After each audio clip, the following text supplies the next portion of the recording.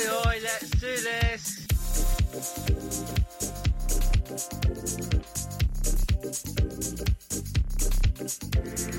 Hello and welcome to Grid Talk, your weekly RC racing podcast with your host, myself, Russell Lee, and of course, and as always, the fantastic Chris Bowden. How you doing, Chris? Oh, I'm not too bad, mate. A little under the weather, but, you know, not too bad. You'll live. I'm sure you can make it another hour just to get this podcast done. Yeah, like, it's not like, you know, fatal or anything. Yeah. But no one cares about you. Let's talk about the sponsors. No. So let's say a massive thank you to CML Distribution and, of course, Schumacher Racing, the companies that keep us on air every week and keep us in prizes at Christmas and also do a load for RC around the UK and, of course, around the world. Guys, thank you for your support. We couldn't be doing this show and putting out this content every week without you. So you're just the best. Thank you. Straight in with the guest, mate. Why change the habit of a lifetime in our one take podcast? No, straight in with the UK 1/8 legend that is Jamie Clancy. Oh man, I tell you what, you could do this for a living, you know. Well, maybe not for a living, but you could do it every week as a one night show. It's like a sort of unpaid hobby. Yeah, exactly that. There you go. Right, okay, let's go and get him. Here we go. And it looks like he's answered the Skype call. So, how are you, Jay? You good? All good, mate. All good. Are you guys all right? Yeah, not too bad. It's great to get you back on, mate. Great to get you back on. The last time we spoke was probably 2017. No, I think it was just after 2019. Yeah. I don't know, maybe. It was a long time ago, mate. It was a long time ago. Anyway, let me give you an introduction. Ladies and gentlemen, this is Jamie Clancy, associated team driver, who also gets a little bit of help from LRP and J Concepts, plus numerous other smaller manufacturers that no doubt he'll list off at the end of the show. So, Jay, what's it like, man, being a UK 6th overall, 8th RC racer in the Nationals? Well, considering the year before I had a much better year, probably not the most exhilarating result or anything like that. But yeah, it's been good. I've learned a lot this year. Stuff that's probably I could have done a little bit better with. You know, these races you can always take experience. You know, if you don't learn something, or you say you don't learn something, it's rubbish. Yeah. You always learn something, whether it's good or bad. Learning's part of the process. So well, I mean, you haven't had a bad year, really. I mean, with the 8th, I mean, like I say, you finished 6th, but you've been in the top 10 for 4 of the 5 meetings. You know, so, you know, let me just, I've done my prep this week. Blackpool, you were 7th. Shrewsbury, you were 9th. Hearts, you were 4th, which I thought you'd have been a bit higher there. Brookthorpe, you were 5th, and at Nemo, you were 12th, but still in the main. Yeah. So, starting the series, did you expect to be a bit higher, or were you just going to be top 10, a solid top 10? Yeah, definitely. I mean, I had obviously in 2019, the last national series we did, I came off the back of that with a really good result, to be honest. Which actually could have, to be honest, it was probably the closest I've had since the start of racing that I've ever been able to become a national champion. So I was really, really close, but obviously it didn't quite happen in 2019. Because you were second, weren't you, in 2019? I was second, but I had a DNF in 2019, first round of the Nationals, which the result that I was going for would have put me at the top of the championship at the end of the race. Yeah, I remember that. That was you had a receiver failure, didn't you? Yeah. So it was a bit of a gut punch, but coming into this year, I felt more prepared than ever. Although we obviously have had COVID and all the crap, you know, where we've had to go into several lockdowns. Coming into the Nationals, you know, everything felt really good. I come off some really good results as well at some, you know, bigger club races. My pace seemed pretty good. I was riding a confidence train as well because I'd had quite a major swap with sponsors as well. So you kind of come in with a little less expectation because you're still learning. But just this year, never really played out as well as I'd hoped for. A bit of bad luck, also a little bit of bad driving on my part. But it happens, you know, it happens to everybody. Well, yeah, of course it does, mate. Yeah, of course it does. I mean, to be honest, we wanted to get Bloomers on this week. But he was already booked up by the extra lap, so we got you. You're like the Wish version of Darren Bloomfield for us this week. I'll take it. At least it's not a bad driver. I'll take it. Were you shocked? Well, Bloomers is gone this year, having so much time off, and then just coming back like he's never been away. To be honest, yes and no, because I know how good of a driver Darren Bloomfield is. Just from not even from when I started racing. My dad used to always go on about how good Darren Bloomfield was and the likes of Neil Craig, you know, how much of a natural talent them guys have. They can pick up anything, have as much time off as they want, and they're straight on the pace. And for me, the eye opener was obviously the first national turn up. I hadn't seen Bloomfield in about a year and a half, and he was straight on pace. You know, he'd never even been on the track before, and he was straight on the pace. So that guy's got some serious talent. Yeah, definitely. Serious amount of talent. Yeah. I think the overall consensus that seems to have come out of the AE camp at the 8th as well is how much of a positive influence he's been on the actual, like the pitting side of things as well, and the teamwork side of things. A lot of people seem to say he's been quite instrumental in like bringing that forward a bit as well. Yeah, I think for Darren, you know, he's come in with he's had quite a lot of time off now. He's had, you know, around 18 months off, if not maybe a little longer than that. He's kind of got his mojo back. You know, he's got a good car under himself now. Not saying that the car he had before was not a great car, but he's on a proper car. You know, that's not being disrespectful. Something that's probably going to suit him a little bit more. And he's really made the most of it. He's come back, you know, excited, thrilled, you know, looking forward to the actual racing side of it, not all the politics that come with RC. So I think he's rode the confidence. He's enjoyed the racing, which means his results have got better. And overall, he's pulled us all as a team closer together, which is something we've been struggling with a little bit. So, you know, he's done a really good job.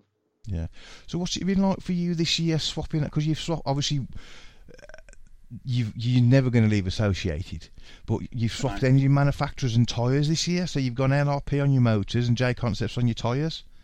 Yeah. What was the adjustment period like for? I mean, obviously, I know an engine is different, but an engine, isn't it? But what about tyres? Was it hard to move away from Proline? Well, not hard, but do you know what I mean? Did the tyres work the same or were they different? What was it like for you with that? It wasn't. It was nowhere near as hard as I thought it was going to be. Yeah. The good thing is that when I signed over to J Concepts, we were going through our last kind of lockdown, so we weren't doing any running or anything like that. So I think my main focus, even when I'd swapped brands, my main focus was just to get back on the track because I was hungry to get back on the track. Yeah. So because obviously I had my mojo, you know, I was really excited. Everything just came together really well. And it's literally the moment I put them tyres on my car, I had a winning streak of around 6 or 7 races against people like Skidmore, who, you know, is no slouch. So the adjustment time was super quick. And I think part of that was just being excited to get back out on the track after having a while off. So it has helped out a lot, to be honest. Yeah. And what are the Concepts compounds like compared to Proline? Like when you rub them, do they feel the same or are they a lot different? To be honest, I actually learned a little bit of a trick actually for that. The J Concepts tyres seem to be a lot more of a synthetic compound, so you have a lot less natural rubber. Yeah. The good thing about that is it makes, you know, when you're racing on a track that's quite abrasive and the tyre wear is quite high, these tyres have they're a little less sticky. Yeah. So they just seem to feel smoother to drive. They last a lot longer and they're a lot more consistent. But also we have, I call it an old school compound where, you know, you go back 10, 15 years ago, you didn't have long wear compounds. So you had your normal kind of high percentage rubber, really soft feel. Yeah. So for the winter racing, that stuff's really, really good because it's so soft. The cold temperature doesn't affect the tyre so much. But to be honest, it's quite similar, Proline and J Concepts, in the sense of, you know, how compounds work and stuff. J Concepts, we have a long wear compound, we have a normal compound. Proline, you have a long wear compound, and you have your normal compounds, which is your M compound. So it's not been that difficult. It's more the tread patterns and just kind of getting familiar with your tread patterns and which ones to use when it's dusty or oily or whatever. I suppose it's still similar, isn't it? You know, big block for loamy and small block for when it's slicker, sort of thing. Exactly. Yeah. And then you have your clay stuff when you're racing like a clay surface, like Diggs, buggy. You have your clay compounds and your clay patterns, but you don't really count that as your kind of your main tyre stuff because you're not really racing that stuff much. So So what's been your go-to tyre then from Concepts this year? Have you always gone for like have you got like a banker tyre that you're just going to work or? Definitely, I had the same with Proline. So Proline, I used to always have my buckshot tyre, which was. Yeah. If you ask anyone that drives a Proline tyre, the buckshot is just the tyre that works in any condition, any surface. It's just a really. If it's all going wrong, go for the buckshots. Yeah, totally agree. I have a very similar tyre with J Concepts, which is the Stalker tyre, which I think that is an awesome name as well. To be fair. Yeah. You have your Stalker tyre, which is kind of a bit like a buckshot, with just less of a bar in the middle, and that is a really good go-to tyre. So it's the same as the buckshot. You can put it in pretty much any condition. and it's a really good tyre to start with. It gives you a good idea of how your car is. You know, there's always going to be something that's a little bit faster, but you want something that's quite a neutral thing to start with. Yeah. So yeah, I found that's my tyres, Cool. which is a Stalker. About the inserts, just standard concepts inserts that come with them. No, do you modify the inserts or anything like that, or just put the standard close cell in there? Just a standard black close cell insert. The only time we kind of really modify it, sometimes we'll cut it down a little bit. If it's quite a flat track, we'll cut the insert down to make the tyre sit a bit flatter. And sometimes we glue the insert to the wheel, but as it comes to the insert now, I just use the same insert. Yeah, so what does gluing the insert to the wheel do? Because that's something that you've never even heard of doing 10th. Nobody really does that. Yeah, I mean, to be honest, I wouldn't really know what it's going to do on a 10 scale car. I've never tried it. I mean, maybe some guys have tried it, but I've never tried it. In 8 scale, the first person I knew of doing this was Darren Bloomfield when he won the Euros in Austria, 2014. He was the first person, and I think most people kind of was a bit surprised about it because no one really have heard of it.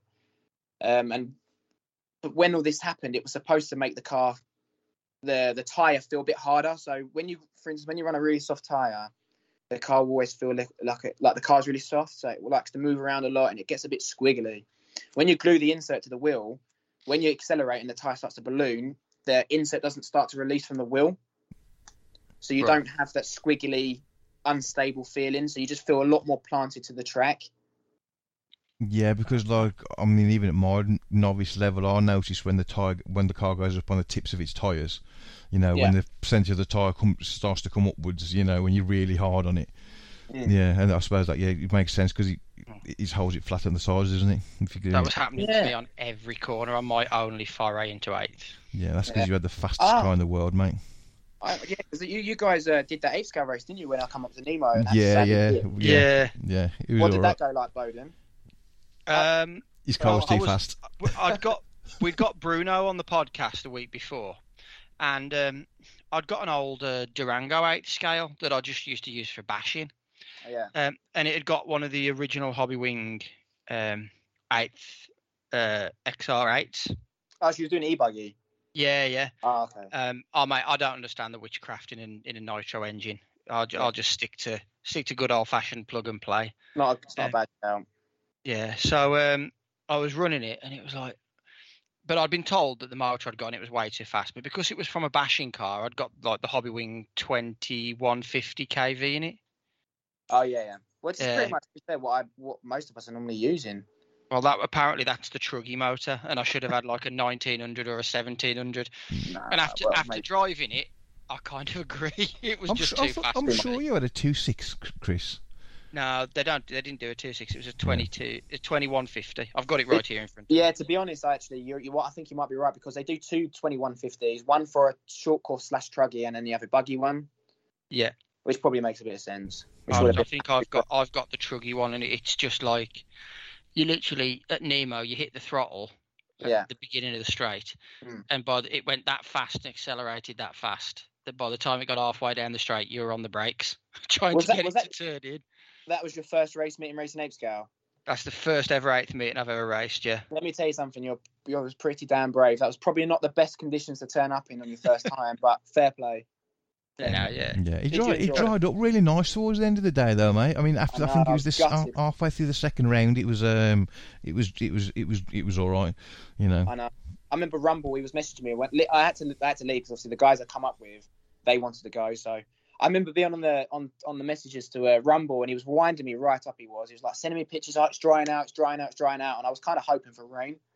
Please rain, just so it doesn't make it look like I've dipped for no reason. But nah, it looked like it ended up being a really good race meeting. Yeah. I enjoyed it. It was a massive learning curve, and what it did do was it taught me where I can improve my 10th scale as well. So like jumping, mate, I was like day one amateur. Yeah, well, I think in 10th scale, when jumping doesn't have as much of an effect. So, for instance, like when you're doing your whipping and stuff especially with a 2-wheel drive buggy, it's not so much 4-wheel drive, but when you're driving a 2-wheel drive buggy, the car is a lot less reactive in the air. Yeah. But whereas 8 scale, it's really reactive, so you can really just go absolutely to town on an 8 scale car, and it just loves it. Yeah. So yeah, I can imagine it's quite a big shock, to be honest. Yeah. I mean, what it did do as well is when I went back to 2-wheel drive, it was like oh, this is so much easier to drive. And the same, even, I mean, us 10 scale guys, we're all like, God, 4-wheel drives, they're just a pain in the backside to hang on to. And then after driving an 8th scale on a wet, horrible track that you couldn't, like, you've never driven something like that before, ever. Like, the closest I'd got was 2-wheel driving Reims for the Euros. Yeah. And you're just thinking, oh, 4-wheel drives really aren't so bad. Well, you didn't do that bad. I mean, considering you only really shook it down, you done a couple of laps at Telford with it, didn't you? And Yeah. that was it. You hadn't really done any running, let alone on dirt. Yeah. I'm quite jealous actually because I've only ever driven 2-wheel drive on dirt. I've never driven 4-wheel drive on dirt. Never. Nah. And 2-wheel drive is a whole different ball game on dirt, especially if it's like a normal, like polished up surface. That is a ball game. That's a ball ache. Yeah. You know, Yeah. It's very difficult because it's completely different to your normal driving style. So you really have to adapt fast to that stuff. Yeah. I mean, I was lucky enough to get a bit of advice off like Tommy and Jamie Hall because they were there, and they were like, "You've got to forget driving 2-wheel because like 2-wheel, you got to be smooth, haven't you? And you got to be flowing and put it exactly where you want it. And a lot of it is about your brakes as well. Yeah. And Tommy was just like, with the 8th car, just absolutely drive the wheels off it, just send it. You know, at that point, you know, where you get round the corner and you think, right, it's time to light the throttle up now and get out. He's like, that was actually about 3 meters before then. Yeah. You've got to be on the throttle even faster to get it to drift properly round. Yeah. So I will return and have another go at it. To be fast in 8 scale, you have to slide. Yeah. That's just the way it is, and it's all about having that controlled slide. So you kind of slide them, but still going forward like a rally car, if that makes sense. Yeah, I just don't think I'm an aggressive enough driver for an 8. If you're an aggressive driver, you should suit 8 scale pretty well. Yeah. I will return and have a bash with a sensible motor and, you know. Be good to see. Be good to see. Nice. Good to have a go. So, all right then. Let's. So you went to Blackpool, and then you went to Shrewsbury, and then you had your 4th at Hearts, which everyone was really disappointed in you there, Joe. We thought you'd be a liar than that, mate. Oh, tell me about it. I thought I was going to retire after that weekend. Yeah. You were odds-on favourite for that one, weren't you? Yeah. He's odds-on favourite for any meeting at Hearts, mate. Sorry? You're odds-on favourite for any meeting at Hearts. Oh, no. And it's the most disappointing thing ever. Yeah. You still get to do a lot of running there. Now you got a proper job. Yeah. So I try. It's difficult because through the winter, you obviously no one's really doing much running 8 scale outdoors, especially practicing because obviously the track's never getting dried out or anything. But in the summer, especially before normally around 6 weeks before the first national, I will run a lot during the week. So maybe 2 or 3 times a week. Yeah. But thankfully, like the job that I'm doing, it's kind of 50-50 with RC. Obviously, being able to do some of that, and obviously having a full-time job, kind of to keep you still inside the real world. But one of my friends that I work with, or the guy that I work with, is one of my close friends that obviously races RC as well. Yeah. So he loves us just as much as I do. So for instance, if I want 2 days off to go and practice, he'll also take them 2 days off and come practice with me. Oh, cool. Who's that then? So I have quite a good relationship like that. Who's that? Do you know Rob Johnson? Yeah, I know the name. Never met him. Yeah. He's been doing RC now for about, I'd say, just over a year. Literally, it's very close to a year, and he loves it. Thankfully he owns his own company, his own building company. He does it quite well for himself. So he just, if we want 2 or 3 days down the track, he'll take, and he's quite happy to come with me because he enjoys it. So it's I've got a really good situation that I'm in there. Yeah, brilliant. Man. Luckier than most people, that's for sure. Yeah. So what was the? I'm not looking for you to throw anyone under the bus, but I'm going to ask the question. Yeah, go on. Lee Martin got the absolute top compliment, didn't he, by being accused of cheating with his tyres at that meeting? Yeah. What were your thoughts from that side? Being a J Concept driver? Stuff. Yeah. It's the same old stuff. When somebody wins a race that doesn't normally, Lee Martin's a fantastic driver, but in 8 scale, he's never always been quite. Well, to win by a lap was everyone's eyes were wide open, weren't they? And somewhere like Hearts, where there's a lot of people that it's their local track. For instance, even the Skidmore boys, come before the national, they had done a ton of running at Hearts, and I'm talking a ton. And for Lee Martin, especially even going up to the warm-up race, 2 weeks before the national. Yeah. I think I beat Lee by about 27 seconds in the 20-minute final. So yeah, for him to turn up to the national and obviously win, people always straight away try to find something to say, he only won because he was doing this, or he only won because he was doing that, instead of actually giving the guy some credit. But the tyre situation this year, it's not just been at that race, man. It's just been so much drama with tyres. People using tyres when they shouldn't be, blah blah blah. But if you want the full story of that, obviously I can. From what I know, Lee definitely did not use anything special in that final. Nothing you couldn't buy off in the shelf. Yeah. Which is obviously when it counted, because we were driving on a drying track. So if anyone that knows Hearts, after that track is dry, tyre wear becomes extremely high. Yeah. So obviously we had a really wet last semi-final, which I had to run in, which sucked. And then obviously you have like a 45-minute break after that last semi before you go out for the main. So the track was, I would say, 75% dry. There was still some wet patches, but nothing to the point where you had to run something crazy soft. Now, this compound that Lee Martin was supposedly using was so soft that on a dry track, that tyre would have lasted 5 minutes. Yeah. That was a tyre that was, in my opinion, you'd only have used if the track was flooded. So I'm talking like it was raining. Yeah. You want to be using that tyre. So after that final, I remember looking at Lee's tyres and they looked like they'd done 5-10 minutes running tops, no tyre wear. So straight away that I was like, they are not that compound that people are saying. They wouldn't have lasted that long because the track after 10 minutes was bone dry. So that was the most abrasive it was going to be. Yeah. Now, a certain driver, I'm not going to mention any names, a certain driver was adamant that this guy was using this compound. And to be honest, I started to believe it a little bit because obviously when you start hearing around, he's using this stuff. And I went up to Lee's car when he was sitting at the table and I felt his tyres and there was no way that those tyres are what people were saying he was running. There was no way. Yeah. Lee just drove so much better than everybody else in that final. He didn't make a single mistake. I had a really good start. I was running in second for most of that final and I had a very unfortunate lap with another driver that cost me a hell of a lot of time, but we won't go into that. Yeah. But I could just see what Lee was doing. Lee was just clicking off the same laps. He wasn't getting stressed with traffic and the weather conditions. He was just clicking off laps. Yeah. And that's how he won. Yeah. His lap time wasn't mental fast compared to everybody else's. It was just he could do every lap the same. Yeah. And to me, that's nothing to do with a tyre. If you're putting inconsistent laps, that's just because you're comfortable and you're in the rhythm. Yeah. And that's why all just come together. Because he had been there practicing as well, hadn't he? A couple of weeks before. No, well, to be honest, he'd only done the warm up. Yeah. Which I was there, and most of the drivers like Johnny and all them guys were there. Yeah. But I hadn't seen him down there practicing, and obviously I was down there loads before that national doing running. Same as Elliot. Elliot had done a lot of running as well. He'd been down there 3 days with me. Because those 6 mic tyres are quite, they're becoming quite popular now, aren't they? Yeah.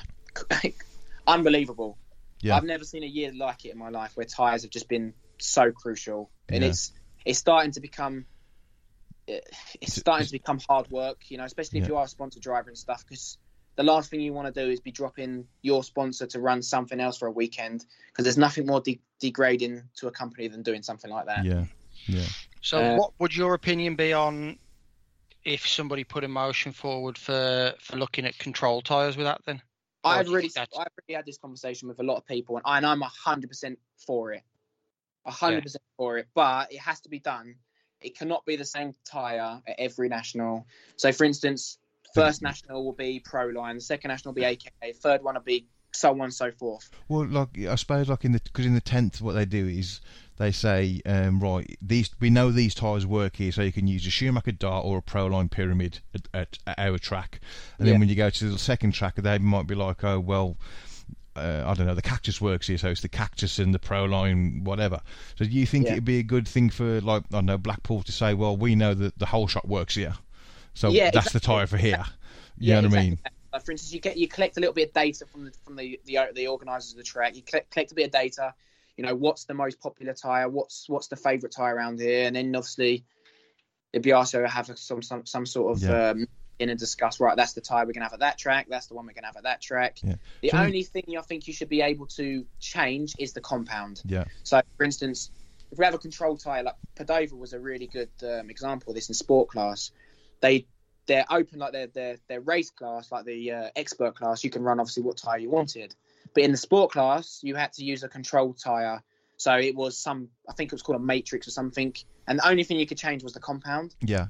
Which I think is something you should be able to do because, for instance, if you're racing on a sugar track and then it rains, what you're using on the sugar track is just going to be undrivable when it's wet. Yeah.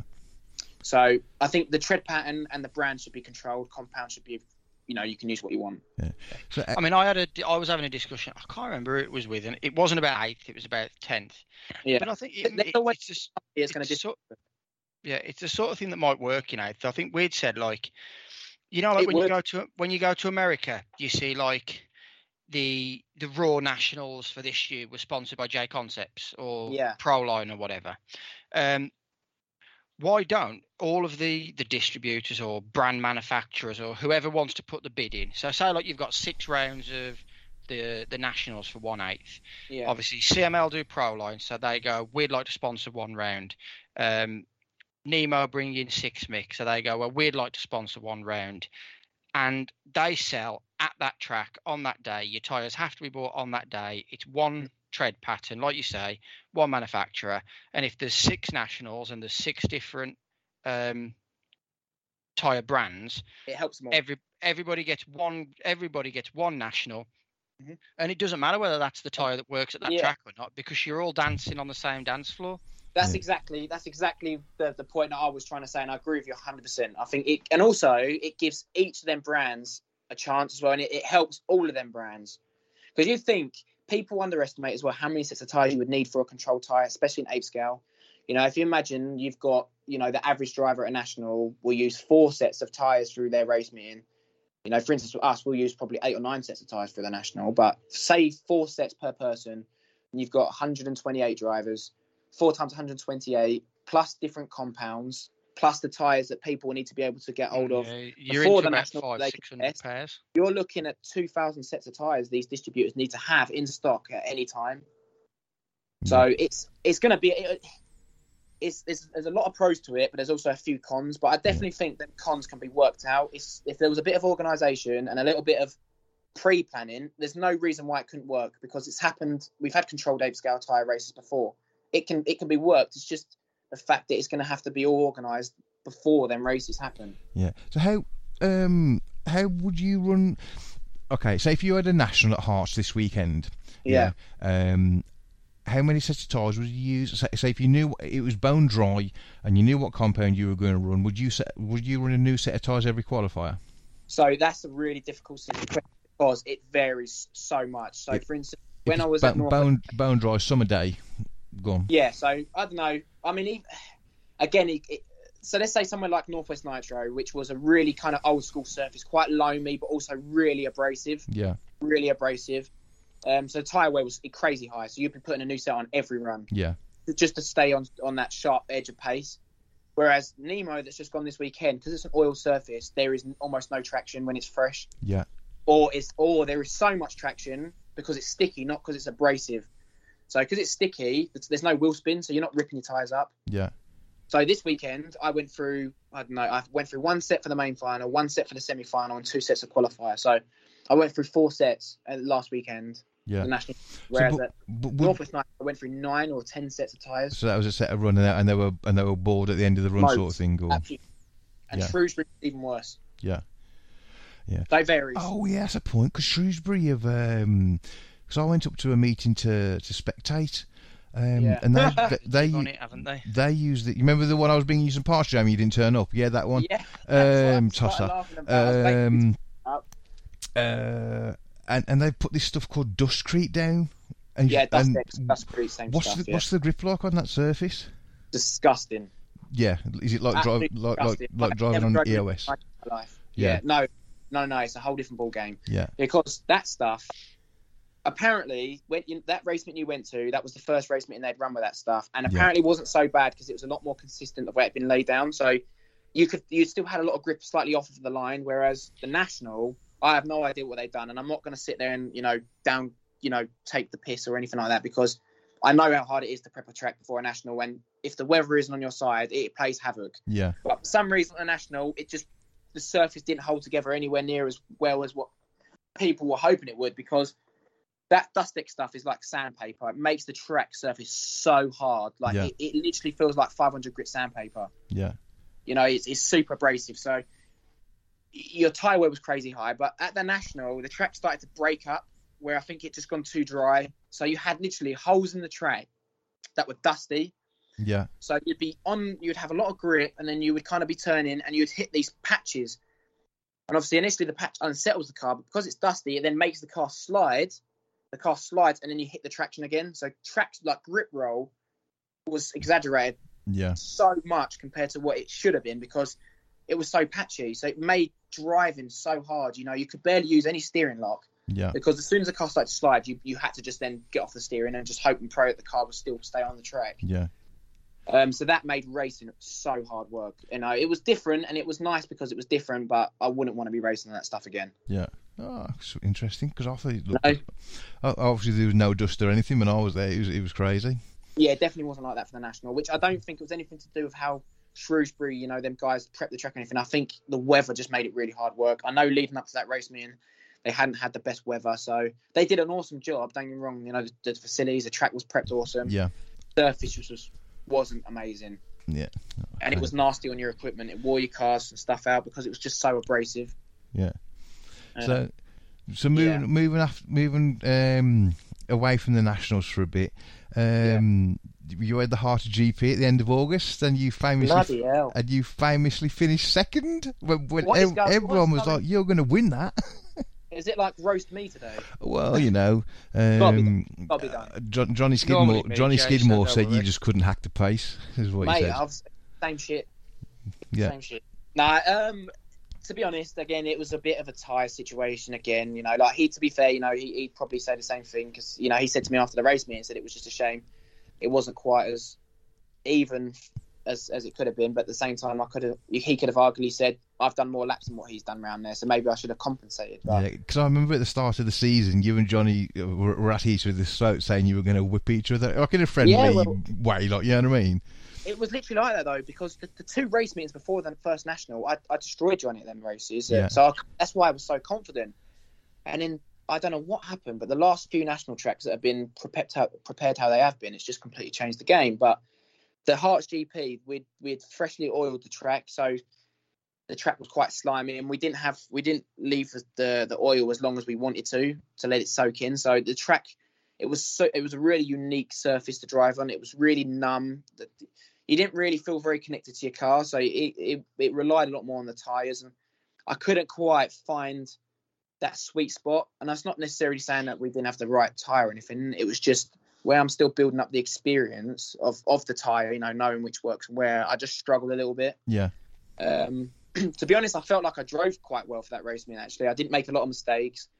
I had quite consistent qualifying. I had one really bad round of qualifying, which I felt like I was starting all over again. But yeah, it was just, I just lacked a little bit of pace. It wasn't necessarily I was driving so bad. It was just I lacked a little bit of pace. Yeah. But Johnny, mate, he just drove 45 minutes, no mistakes, cruised around, made it look easy. Well, what do you think of it? I mean, because we interviewed him a couple of weeks ago. And he said the same. So he thought he was going to do well this year, but he had no idea how well he obviously winning the championship was a shock to him as well. From where he thought he was going to be. To be honest, what are your thoughts on it? To be honest, I think Johnny done absolutely incredible this year. To be fair to him, but if you'd have listed your main competitors at the start of this year, who would you have listed? Bloomers, Boots, Cragg. Would you have thought Johnny would have been there towards would he have been one of the ones you'd have mentioned at the start of the season? Yes, 100%. And to be fair, a lot of the pre-season kind of before the National started, because of all this lockdown stuff, and obviously no one knew Bloomfield was doing the Nationals up until about a month before the Nationals even began. Yeah. But Lee was kind of out of the count because we hadn't really seen him that much, so no one really put the money on Lee. Neil, I wouldn't say Neil was the fan favourite going into that race meeting. The Nationals becoming national champion. Also because he doesn't run a whole lot of 8 scale. Elliot, he's been locked in Italy, so he's not been able to come and do that much running over here. So people were actually, a lot of the preseason stuff, people were putting their money on me and Johnny. Yeah. To take the series. Now, me going into the series, Johnny was riding with a lot of confidence. He was looking super sharp at not just one track, every track he was going to, he was flying. So I knew that Johnny was going to be someone that was seriously going to contend for it, and it was going to be super hard to beat. It wasn't something that we could have just relaxed on. I knew that to beat Johnny was going to be bloody hard. Yeah. And he did. He had the perfect year, in my opinion. You know, he would have, in my opinion, he would have won the last national if he hadn't broke the car or whatever happened. He would have won the last one. He could have potentially won Hearts if he hadn't have had such a bad semi-final and main start. He was a bit unlucky. So he's had a really dominating year this year. He has had a very good year. And it's not me blowing his trumpet, but he's worked hard for it. I can't take it away. I totally agree, mate. That's exactly what we said to him. You know, he's done everything right, hasn't he? But I did say to him, mate, I said, I'll give it to him this year. I'll give him the confidence this year, and then I'm going to fucking do him next year. Excuse me, language. Brilliant. We're 5 minutes in, mate. The censors don't listen this far in. You're fine. Mm-hmm. Mate, just playing devil's advocate, then, Jay. Obviously, we all know that through a lot of those meetings, Craggy was pretty much on it, wasn't he? Until he had technical issues. Yeah. Well, that was the biggest surprise to me this year, to be honest. Was other than Bloomfield's, which I always kind of knew when I knew Bloomfield was going to come in. I knew Bloomfield weren't going to be slow, but I didn't think he'd be contending for national wins. And that's being honest, because it was his first year back. But I knew he'd be fast. But Neil Cragg was the biggest eye-opener for me this year, because Neil doesn't tend to run a lot of 8-scale. Neil Cragg this year, in my opinion, would have been national champion. Yeah. Because he would have won Northwest Nitro. He was miles ahead when he had the DNF failure. Shrewsbury in qualifying, he was probably the most consistent driver. He definitely had the speed to win. He had a DNF again. Hearts I don't think he had the speed at Hearts to win, but at Brookthorpe, he was dead last at the start, and he was racing around with me for the first 20, 25 minutes, and then only finished 2-3 seconds away from the win at Brookthorpe. So he could have won there. And then at Nemo, he was leading. He had a mistake. Johnny got through, and then obviously had his glow plug foul. So, he definitely could have had the chance of winning at that one. So he definitely had a good chance of winning it this year. But just sadly, he had a bit of bad luck. And all of this on yellow wheels? Don't go there. Don't go there. Jeez, maybe that's his secret for next year. Serious harsh times with yellow wheels lately. Yeah. He deserves it. Don't tempt me, because I'm even starting to think about putting yellow wheels on. If it really is, it's worth a second a lap. I need the second a lap. Yeah, now white wheels are faster, mate. They'll always be faster, Jeremy. Yeah, there's less pigment in them to colour them. So, speaking of the old boys, do you still knock about with Ongaro and Boots? Because I remember last time we spoke, it seemed like every other weekend you were just nipping over to Italy to go racing with Ongaro and mess about with Bootsy and stuff like that. Yeah, well, I mean, this year and last year has been proper hard. Obviously, yeah, with the COVID and stuff. It's been really hard. So, I mean, I didn't really travel much last year. I went away a couple of times in January, a couple of times in February, and then obviously COVID then really started to kick in. And I had an opportunity to fly out during the middle of lockdown for a Polish national. But meaning like going over to kind of practice with Ongaro and Elliot has been super hard this year and last year. So it's not really been practical, and there's not really been much need for it. So yeah, I've not really done much abroad stuff with them guys this year. Not really. I mean, I've done a little bit of testing with Elliot. Well, I say testing, a little bit of practice while Elliot's been down in a place like Hearts and Northwest Nitro. But hopefully, at the end of this year, everything will change and we can start going back over there and having a bit of fun again. Yeah. Do you still talk to Ongaro a lot? Yeah, normally, I mean, a couple of times a week. It depends. I mean, if we're leading up to something or we know we have something, a couple of new little things to try. Yeah. We'll talk a little bit about that. Sometimes we just talk about random stuff that's nothing to do with RC. So we always keep in touch. But it's been a bit more difficult because obviously there's not really any races to go to. We're not really preparing anything. So, a large part of your kind of conversation is taken away. So you kind of then just talk about random stuff and a little bit. Go to the real world. Yeah, exactly. So, and obviously being in two different countries, you can't really relate so much with the stuff in the real world, mainly about COVID, and all. You don't really want to be talking about that much because it's getting boring now. Yeah. But again, hopefully, I mean, I'm supposed to be flying over to Italy in 2.5 weeks to go and practice at Padova, ready for the Padova race that happens in every November. So hopefully, fingers crossed, we'll be able to do that. You're gonna do Padova. What's your best? I'll be going to Padova. What's your best result being there? Best result 6th, I think. Yeah. 6th or 7th. I TQ'd E-Buggy 1 year. Not overall TQ'd, but I was really close to it. I think I TQ'd 3rd at one of the rounds. One of the races in E-Buggy. Overall TQ. Overall 3rd. and I got third in the first leg, and then blew 2 motors up in the last 2 legs. 2 brand spanking new motors, and Ongaro did exactly the same thing. Too fast for him, mate. No, it was like we were racing around. I'm not even joking, because you're indoors and you've got fans on the ceilings, obviously for ventilation. Yeah. It's freezing. It's like -1 degrees, -1 degrees all day inside there. So your equipment takes a proper whacking. Nothing can get up to temps. You know, even the engines, we're struggling to get the engines up to temperature. Yeah. So it's weird. You know, people normally go, oh, the stuff struggles when it's hot because, you know, everything gets really hot. But it can be just as bad when it's really cold. Yeah. Will you have to run the low nitro content fuel over there?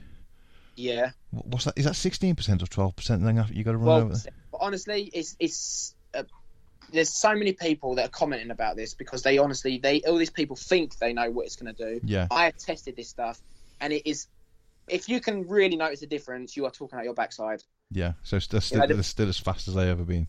Yeah, I mean, if anything, it's better because these engines have way too much power. Yeah. And normally, you know, when you probably experience this as well, Russ. Like when new people come into this sport with nitro, they want the fastest stuff, and it's not all about how fast these things are. If you have so much power, but you're sitting there wheel spinning, what's the point in that? Yeah, totally right, mate. So the main thing is, you know, you have to change the engine slightly. You have to remove a combustion head shim to increase the compression, so you have a little bit more bottom end power just to compensate for the loss of nitro. But there isn't really anything there. You can't really hear the noise difference. The power is really minimal, and if anything, like I said, it's a little bit better. The only downside of it is the engines run a little bit hotter. Yeah. Because of the stuff they've had to substitute the nitro for. So that's the only downside, is the temperature. But it's people so worried about it. And I remember when this all come in, they were panicking. You know, this engine I've got now is no good because they're gonna have to release new engines for this fuel content. I said it's a shim, and you haven't even got to add one. You've only got to remove one. Yeah. So you ain't even going to buy anything. It was massively blown out of proportion. Yeah. But yeah, it's not going to be anything major. When I go over there, I'll be absolutely fine. I've kind of got a bit of data, you know, written down. So you'll literally use the same engine you've already got in the car and just take a shim out and away you go. You can do. Yeah. No problem whatsoever. And most probably people will do. You probably got you got 5 engines. I'll have 2 engines that I'll use for the year abroad. So for instance, I don't know, if I do 10 races abroad this year, I'll have just engines for that, so that the engine's kind of lapped, and you know, you've got all your caster and stuff built up to that amount of that fuel content and nitro content. So you don't risk having problems with mechanical problems and that.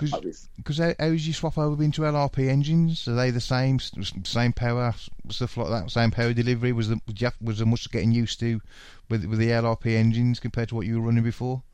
I think, to be honest, for some people it would have probably been a little bit more of a bigger change. But for me, thankfully, before I went to Reds, I was running LRP until obviously they went into administration. So I had no but to go. So when I went to Reds, I wouldn't say there isn't much difference between most engines nowadays. They're all virtually the same. Yeah. You know, some are smoother than others, blah, blah, blah, blah, blah. So the transition wasn't really a lot. I was kind of knew what I was going back to. So maybe, I don't know, you could probably say half a day of practice and you kind of got used to it. Are they the same engine as you were running previously before they went into liquidation? Yeah. Or they've changed, so no real changes, no? No difference. I mean, to be honest, I can kind of say this now. We're testing something new now. Yeah. Which has been, I think, in my opinion, has been a major step forward. So I'm quite looking forward to that. But yeah, the engine's the same now as what I ran 4 years ago. Thankfully. Are you running that really cool looking low head or just a normal size head? No. That stuff is. Okay, I'm not going to say. That's all in the past now. It's all rubbish. Yeah. It's all rubbish. It was a phase that lasted about 5 minutes, and then they look so cool. Back. Yeah, the problem is it was all done for like this aero crap and all that stuff. I mean, are you kidding me? These cars are not going fast enough, and you've got bumps and jumps and stuff like that. It's not really it doesn't make a difference. All it does is negative impact. Everything gets hot. You lose power. You have flame outs. It's just there's no benefit to it. Yeah. And that's literally being honest. There is no benefit to it. If there was that much of a benefit, you would see all the manufacturers doing it. Yeah. Good point. So, like, talking about engines roughly and what's the difference and all that. I mean, when it comes to nitro, I know less than Russ knows about winning a 10 scale race. So, like, all I ever hear is that you've got Pico engines. What's the other one? RB, if you're going back into the 90s with your Picos. Are you talking about nowadays? No, yeah. Well, you've got mainly, or you got all the OS based engines. I mean, That's it, OS. OS. Oh yeah, it's OS and Pico. So you got Pico, which is red. Like Pico make reds. That's obviously not confidential. Everybody knows that. Pico make reds and some other engines. To be fair, actually, you have three. You have OS. You have Pico. You used to have Nova Rossi, but you don't have Nova Rossi anymore. So you have Performer, which is Orion. But the two main popular ones in this country is Pico and OS-based engines. Yeah. So what is the physical difference between the two? Do they work differently? Is it like I'm like I say, when it comes to nitro, I'm clueless. Don't know anything about it. I've got one sat here. OS-based engines are like the at the forefront, aren't they? Really. Yeah. You know, they've been doing it so long. Exactly that. I mean, the OS-based stuff, even like the new released engines you see that OS are doing now, they're all based on really old technology from 15, 20 years ago. It's all the same stuff. It's just tweaked a little bit. Whereas, I don't know, Pico and Reds, they've tried to, in my opinion, and this is, again, not degrading any company or anything like that. I think nowadays the smaller companies are trying to do too much to these engines, are trying to get too much out of them. And all that does is that becomes problems with reliability and stuff because you're trying to find something that's not there. It's right. I mean, for me, with 8, I don't want more power. I mean, I've got a Nova Rossi Legend 7 in mine, and it's well fast enough. You know, but you just want a bit more fuel consumption. You know what I mean? Just want to be. I think the trick now is not getting more power. He's making, he's making them run longer on fuel. Definitely. Well, it's the same as anything. Like the way these are. I mean, these are only single cylinder engines, so there's only a certain amount you can do with these. But normally, I mean, the way that these engines work, the more power you have, naturally, the more the worse your runtime is going to be. More air equals more fuel equals more runtime, less runtime. Whereas, for instance, a company that I actually, have done very well and have got this they've nailed this really well is Reds. The Reds have a 10-minute engine now, which also has really good power. Yeah. But unfortunately, compared to something like OS, it's probably not as good when it comes to the durability of it. But there's pros and cons of every engine. OS have their pros and their cons. Pico and Reds, they have their pros and their cons. And it's the same with anything. Yeah. There'll always be negatives to every engine and there'll always be really good positives. It's just the way it is, and it's the same for anything, whether it's Formula One, MotoGP, Motocross. Yeah. Here's a question for you, Jay. I don't know if you saw the JQ video on engine tuning. Did you see it? What are your thoughts on basically you set the engine up so you end up using the mid-range or low-speed needle as you tick over? What do you think about that? No. What are your thoughts on it? Because I thought it was weird. I was going to message Mick Craddock about it and ask him. Yeah, well, first of all, it's a load of BS because, well, it is and it isn't. For instance, not all engines have a mid-range needle. Yeah. So how you can never apply that concept or that idea to RC engines because not every RC engine is the same. Yeah. For instance, the way a Reds carb works versus an OS carb, where a Reds carb has two needles. You have a top end needle, you have a low speed needle, and then you have your idle needle, but that's not a needle. That's not affecting anything with fuel. Whereas obviously OS, you have your mid range, your bottom, and your top. To me, I have quite an easy way that I explain tuning engine to people, and my ways worked for me. I've never had a problem, and it's a very old school way. It works for most people. It's the way that Craddock does his engines. It's the way my dad used to do his engines. It's the way most people do their engines.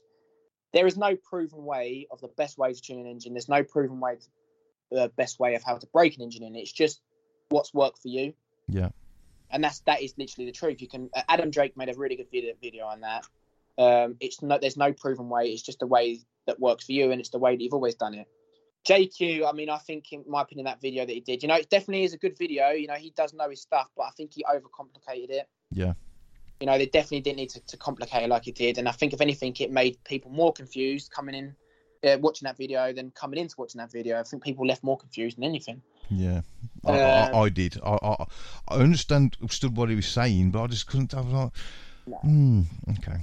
Let me tell you, out of the 25, 30 years my dad's done RC, he would never have done tuned an engine that way. Yeah.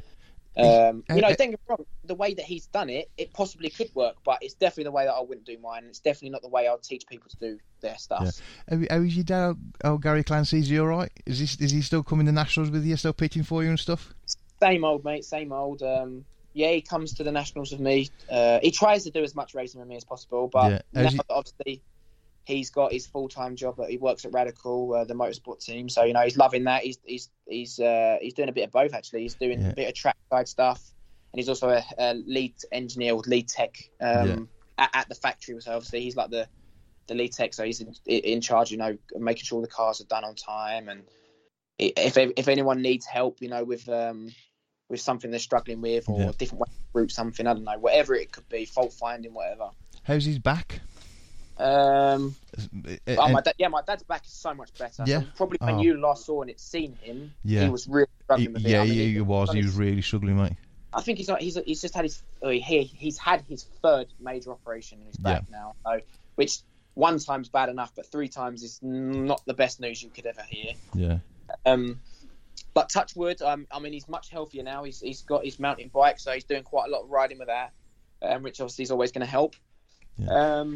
And he's lost a bit of weight, so he's back. He said to me, funny enough, actually, I spoke to him about it the weekend. I said to him, how's your back and everything? And he went, it doesn't cause me a problem anymore. He said to me, he's painless. He's pain-free. Doesn't mean that he can go back to doing whatever he wants and throwing himself off of big jumps and stuff like that. He can. He's still got to be careful, but he's not living in pain anymore, which is, to me... Because I remember he was telling to me, like, some days, even when I get out of bed, it was that bad, like, It was so bad that it put tolls on his relationship with us and, family, which is not, I don't mind talking about that because it's good for people to know that sometimes, being in a lot of pain and stuff, it does take a negative effect on your mental health. It makes a negative effect on your family, seeing you like that, moody, snappy. Yeah. You don't really want to do anything because you're in pain enough. And it's only now that I realise what he's like after not being in pain, how he is now to how he was, how bad I felt for him, not realising, for 5 years being in bed crippling pain is horrible. I wouldn't wish that on anybody, but you don't realise until you're in that situation how bad it is. Yeah, for sure, mate. For sure. Which is nice to see. I'm glad my dad's doing a lot better. He's enjoying the racing again. He's not in pain. I remember the last national series. My dad had to lay on the floor for about half an hour between runs because the only way for him to get comfortable was to lay on his back. Yeah. Has he forgiven you for retiring him from racing and you taking over? Has he forgiven you yet? Definitely. Yeah. No, sorry, definitely not. To be honest, it was never that was the case at all. I know. I'd always have my dad at the track, and it's always nice to have my dad at the track. Although sometimes we don't see eye to eye. It's exactly the same as any father-son duo. You don't always see eye to eye, but your dad always knows best. Yeah.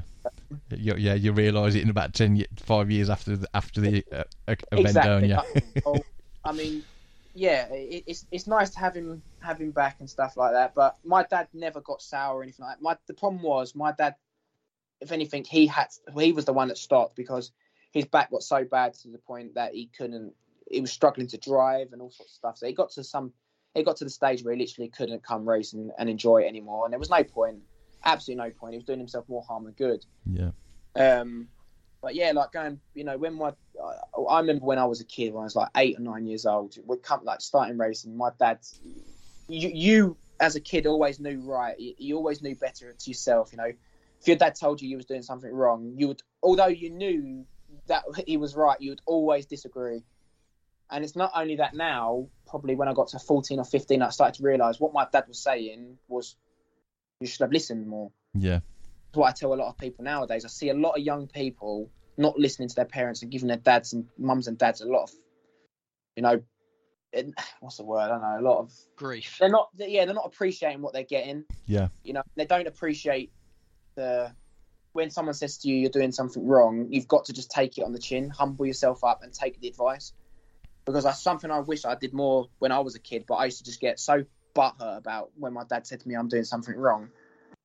Yeah. But now, I try to say to people, listen to your dad. Your dad's only trying to make you a better driver. Listen to him. And if it doesn't work, then it doesn't work. But at least give it a try. Yeah.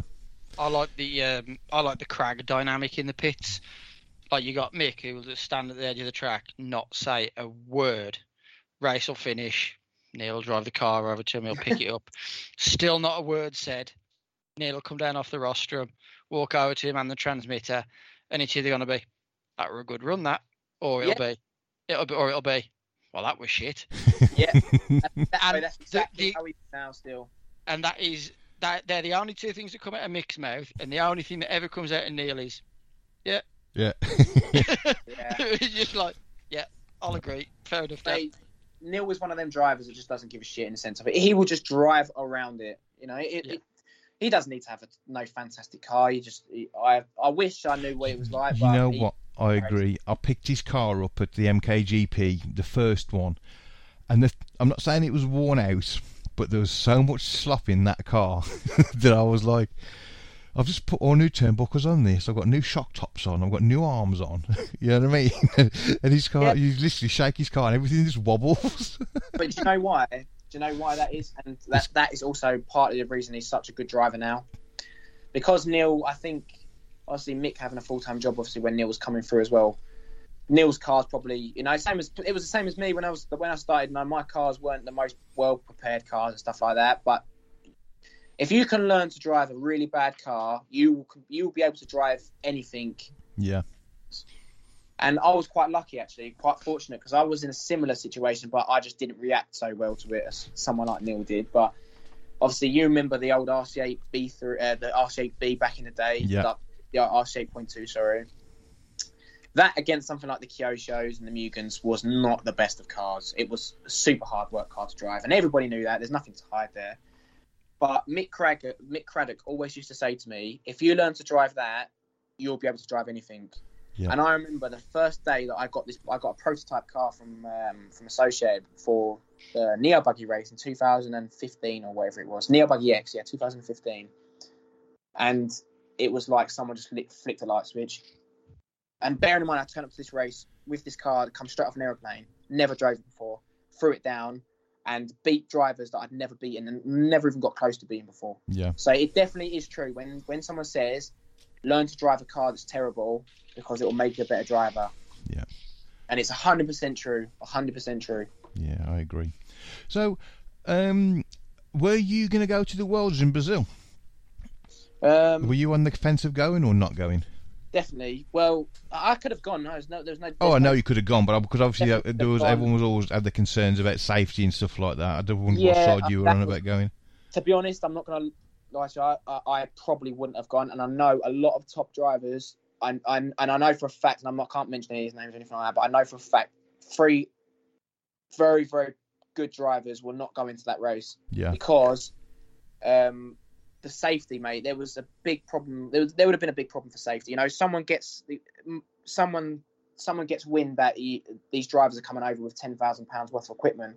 Well, that's an understatement. You're carrying to a big race like the world way more than 10 grand worth of RC equipment. Yeah. So as soon as one person gets word of that, you don't know what can happen. Yeah.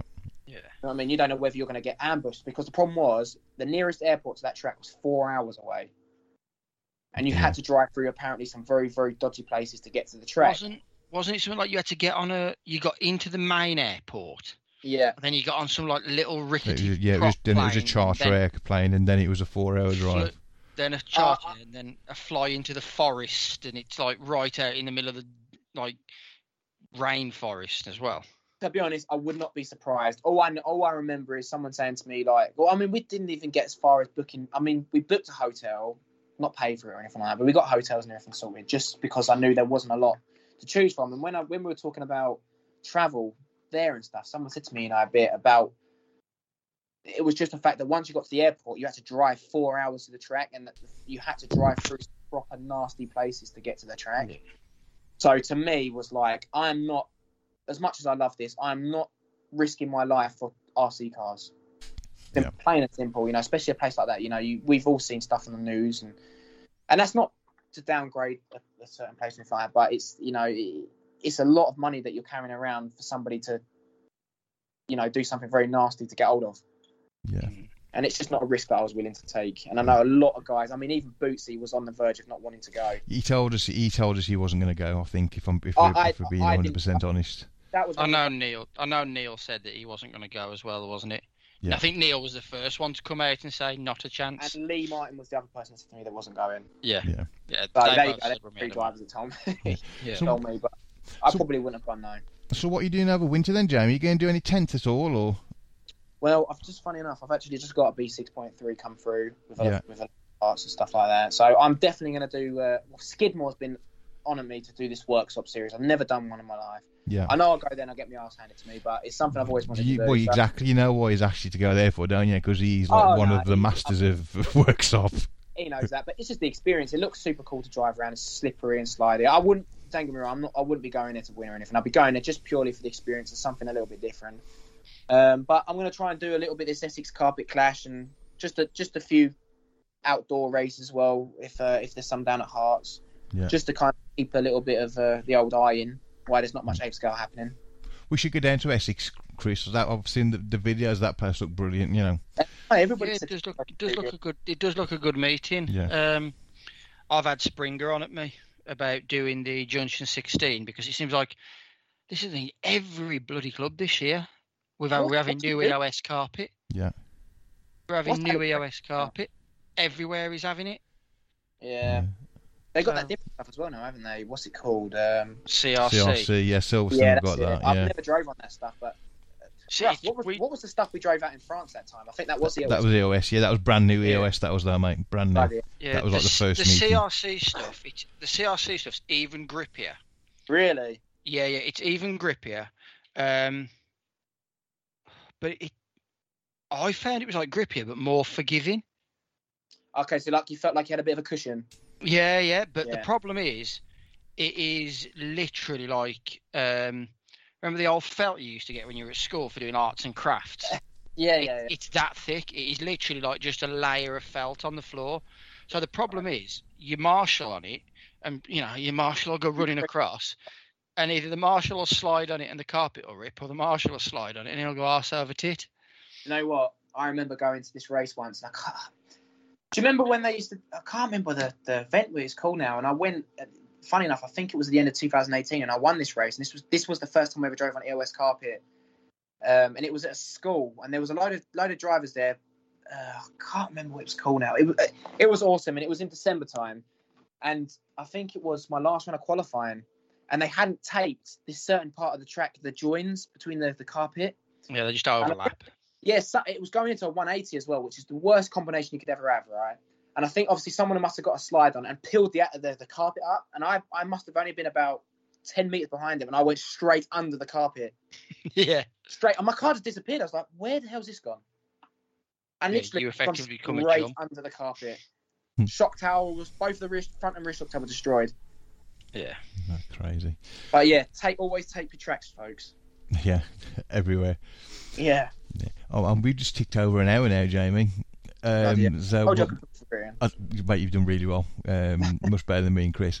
So before we let you go, mate, we always like to ask our favourite question. Not favourite. Well, they're our favourite questions, but they're the famous questions, if you know what I mean. So, out of all the cars you've ever owned, what's been your favourite car? If you were going to go to a track tomorrow with any of your race cars you've ever driven, which one would you be going with? I'll tell you something, that is a proper hard question, that is. But can I have a couple of seconds to think about this? Because it is a very hard. Yeah. I tell you what, can I have two? Yeah. Go on. Just because it's you. You can have a nostalgic one. I think this is a deserving one, to be honest. So I would say my favourite car to if I could ever drive this car again, it'd be awesome. So just before I got the prototype car of our new car, the pillow ball car that we have now. Yeah. My dad made a pillow ball fit on the old RC 8.2. Now, you might remember this, Russ. But my dad made it, and we made one for Dave Bailey as well. And honestly, that thing was such a leap forward for me. Yeah. It'd be awesome to throw that down again now and just see what it'd be like compared to today's cars. So that one, probably because my dad made that car and I did quite well with it, it kind of means a little bit to me because it kind of was my first inkling of, I'm actually not so bad at this, I have the speed. So that kind of means a little bit, to be honest, because that was kind of the start. And I'd probably say my joint most favourite car is the prototype car that I had from Associated, because there was only 4 of them ever made.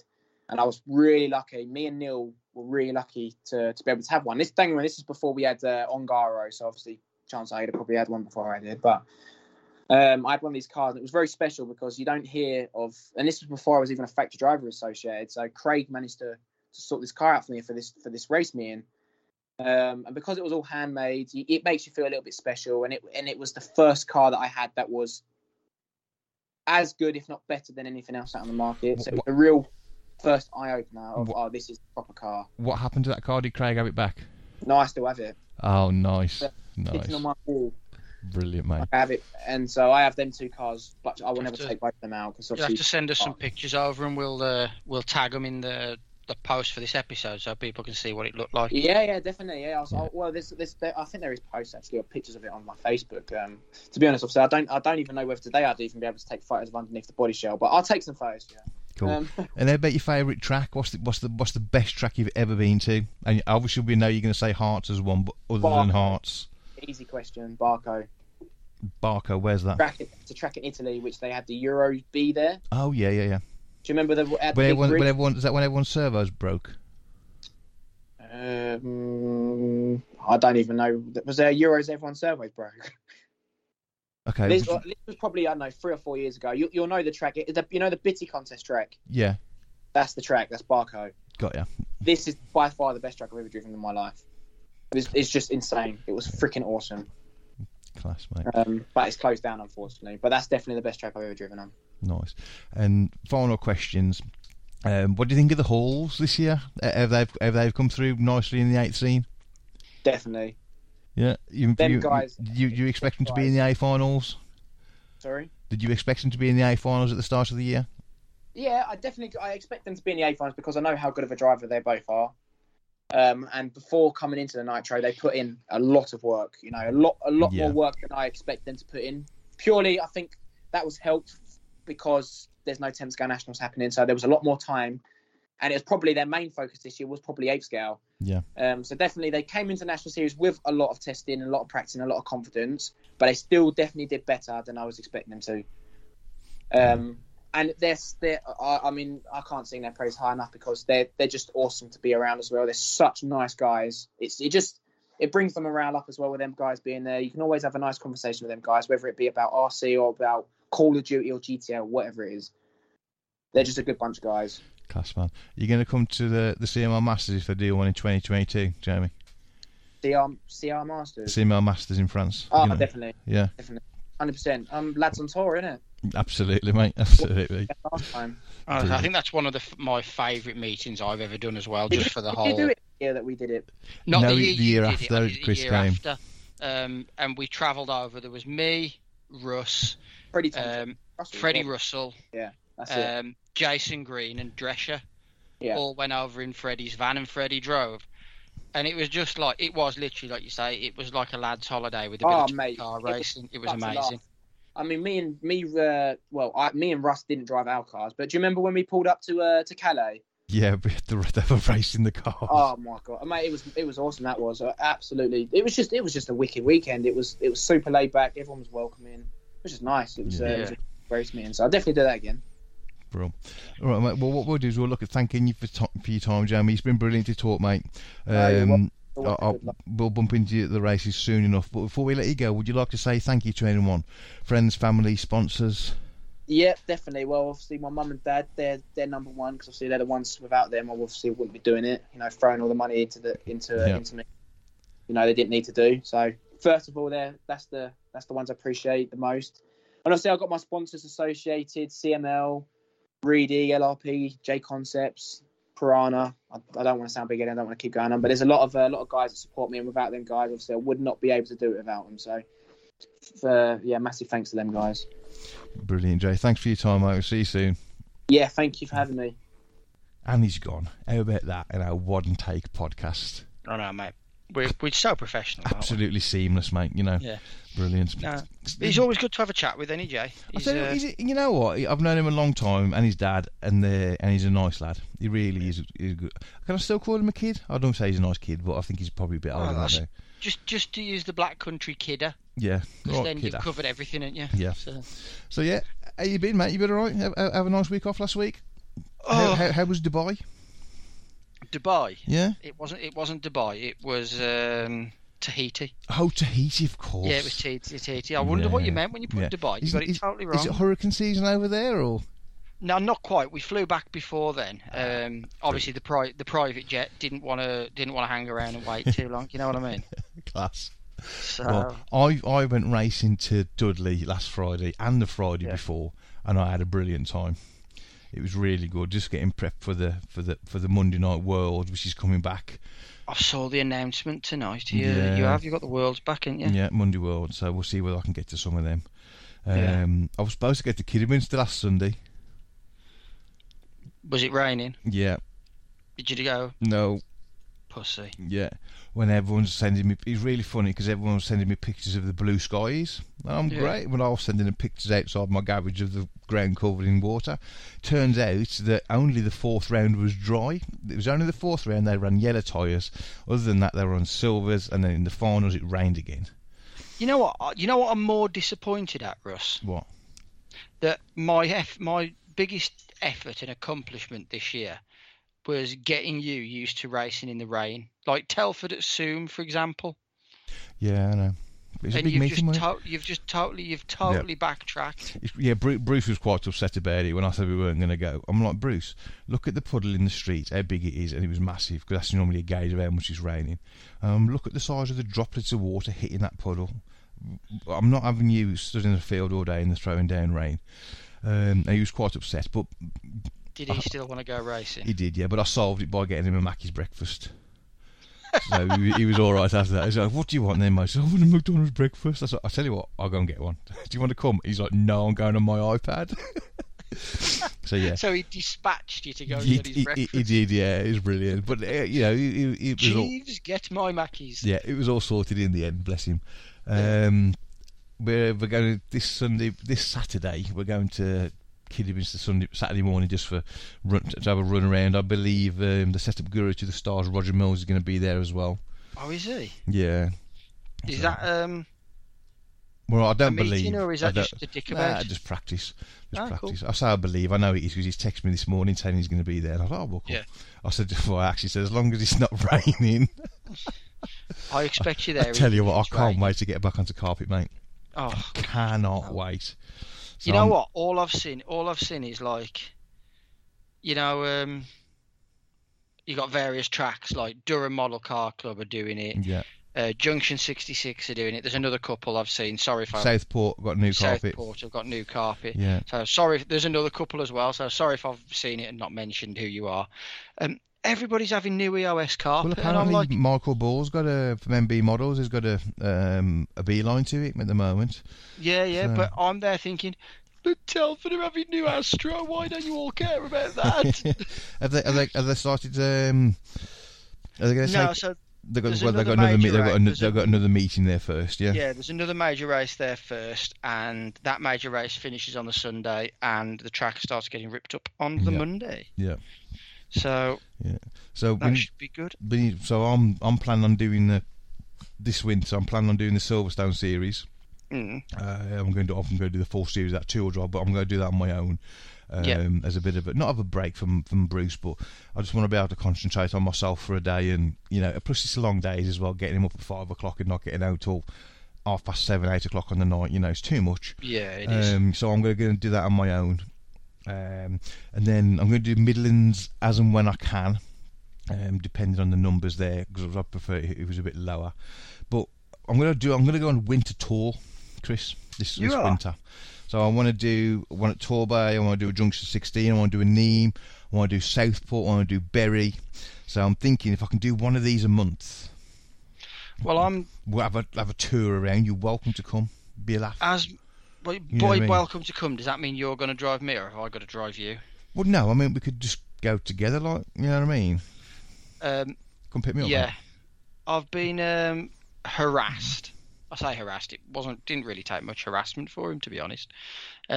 Alex Springer, like I said earlier, he messaged me about like what my race program was. I need for to the message him actually, see if it's the same price for juniors, because it's £15 an entry, which I don't think is bad for brand new carpet. To be fair, no, it's not. I just hope it'd be a bit cheaper for the juniors, but I need to message him. Just mention that it's for Bruce, and he is a national superstar. Like, is he? It's like, would you charge Prince Harry to come?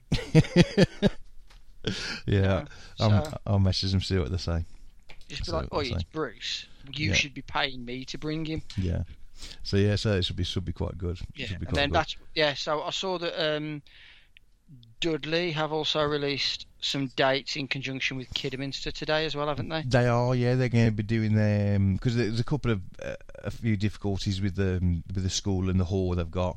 Like for example, I'm not trying to they can't lay the track on a Saturday. They can lay the track on the Saturday, but they've got to pay full room hire for the Saturday as well as the Sunday, which obviously. And they never used to have to. So it would just be crippling for the club basically.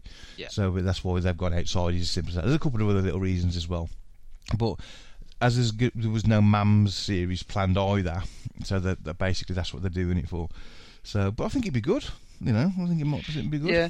So my plan was, I did want to go up to Southport and do one of their ramp works things.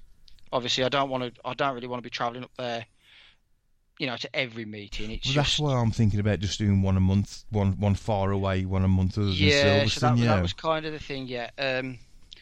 Silverstone, I'm umming and ahhing about.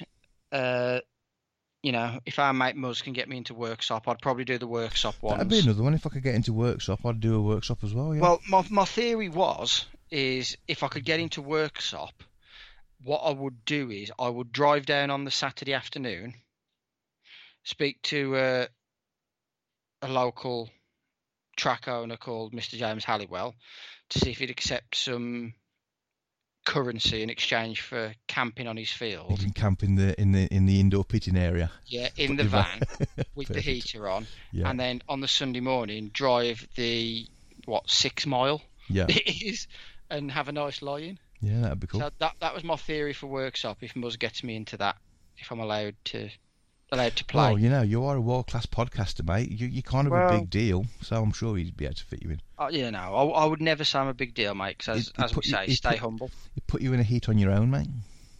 The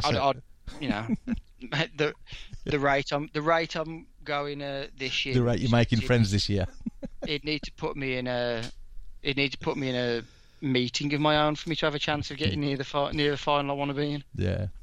Class, mate. So we'll have to have a chat off air about this at some point over the next couple of weeks, and decide what we can do. Yeah. All right, I've got to be honest, mate. You're boring me now. So, do you want to thank the sponsors? You started boring me on the intro. Yeah. So, as always, thank you to CML Distribution and Schumacher Racing for, again, all the stuff you do for the hobby in the country, around the world, and for all the goodies that you give us at Christmas for our excellent listeners to win. Perfect, mate, perfect. Guys, don't forget, you are all wonderful people. I'm sorry we let you down over the last couple of weeks, but we are back full force now every week. Now everything's getting sorted out and we are smoothly sailing towards Christmas for the Christmas draw. So don't forget, like and share. You get a ticket for the Christmas draw. Simple as that. Don't forget to book in to Dudley, my home club, Dudley Awe, as we like to say in the Black Country. Come to Dudley on a Monday night. Come and have a blast about. Don't forget they've got the fantastic winter series that's going to be held at Kidderminster. It's probably going to be a bit tough in January, and to be honest, I probably won't be there. But you roughy, toughy outdoor people, go for it. Get yourself booked in for the Dudley series down at Kidderminster. It'll be absolutely awesome for you. Chris, that's it. Once again, you've surpassed me. Jamie, the guest, has been absolutely awesome. I'm going to give my mate Aidan a shout out because Aidan, I think you're really cool, man, and you're just the best. So that's it. We're all done. Chris, I'll see you next week. I'll see you next week, mate. Take care.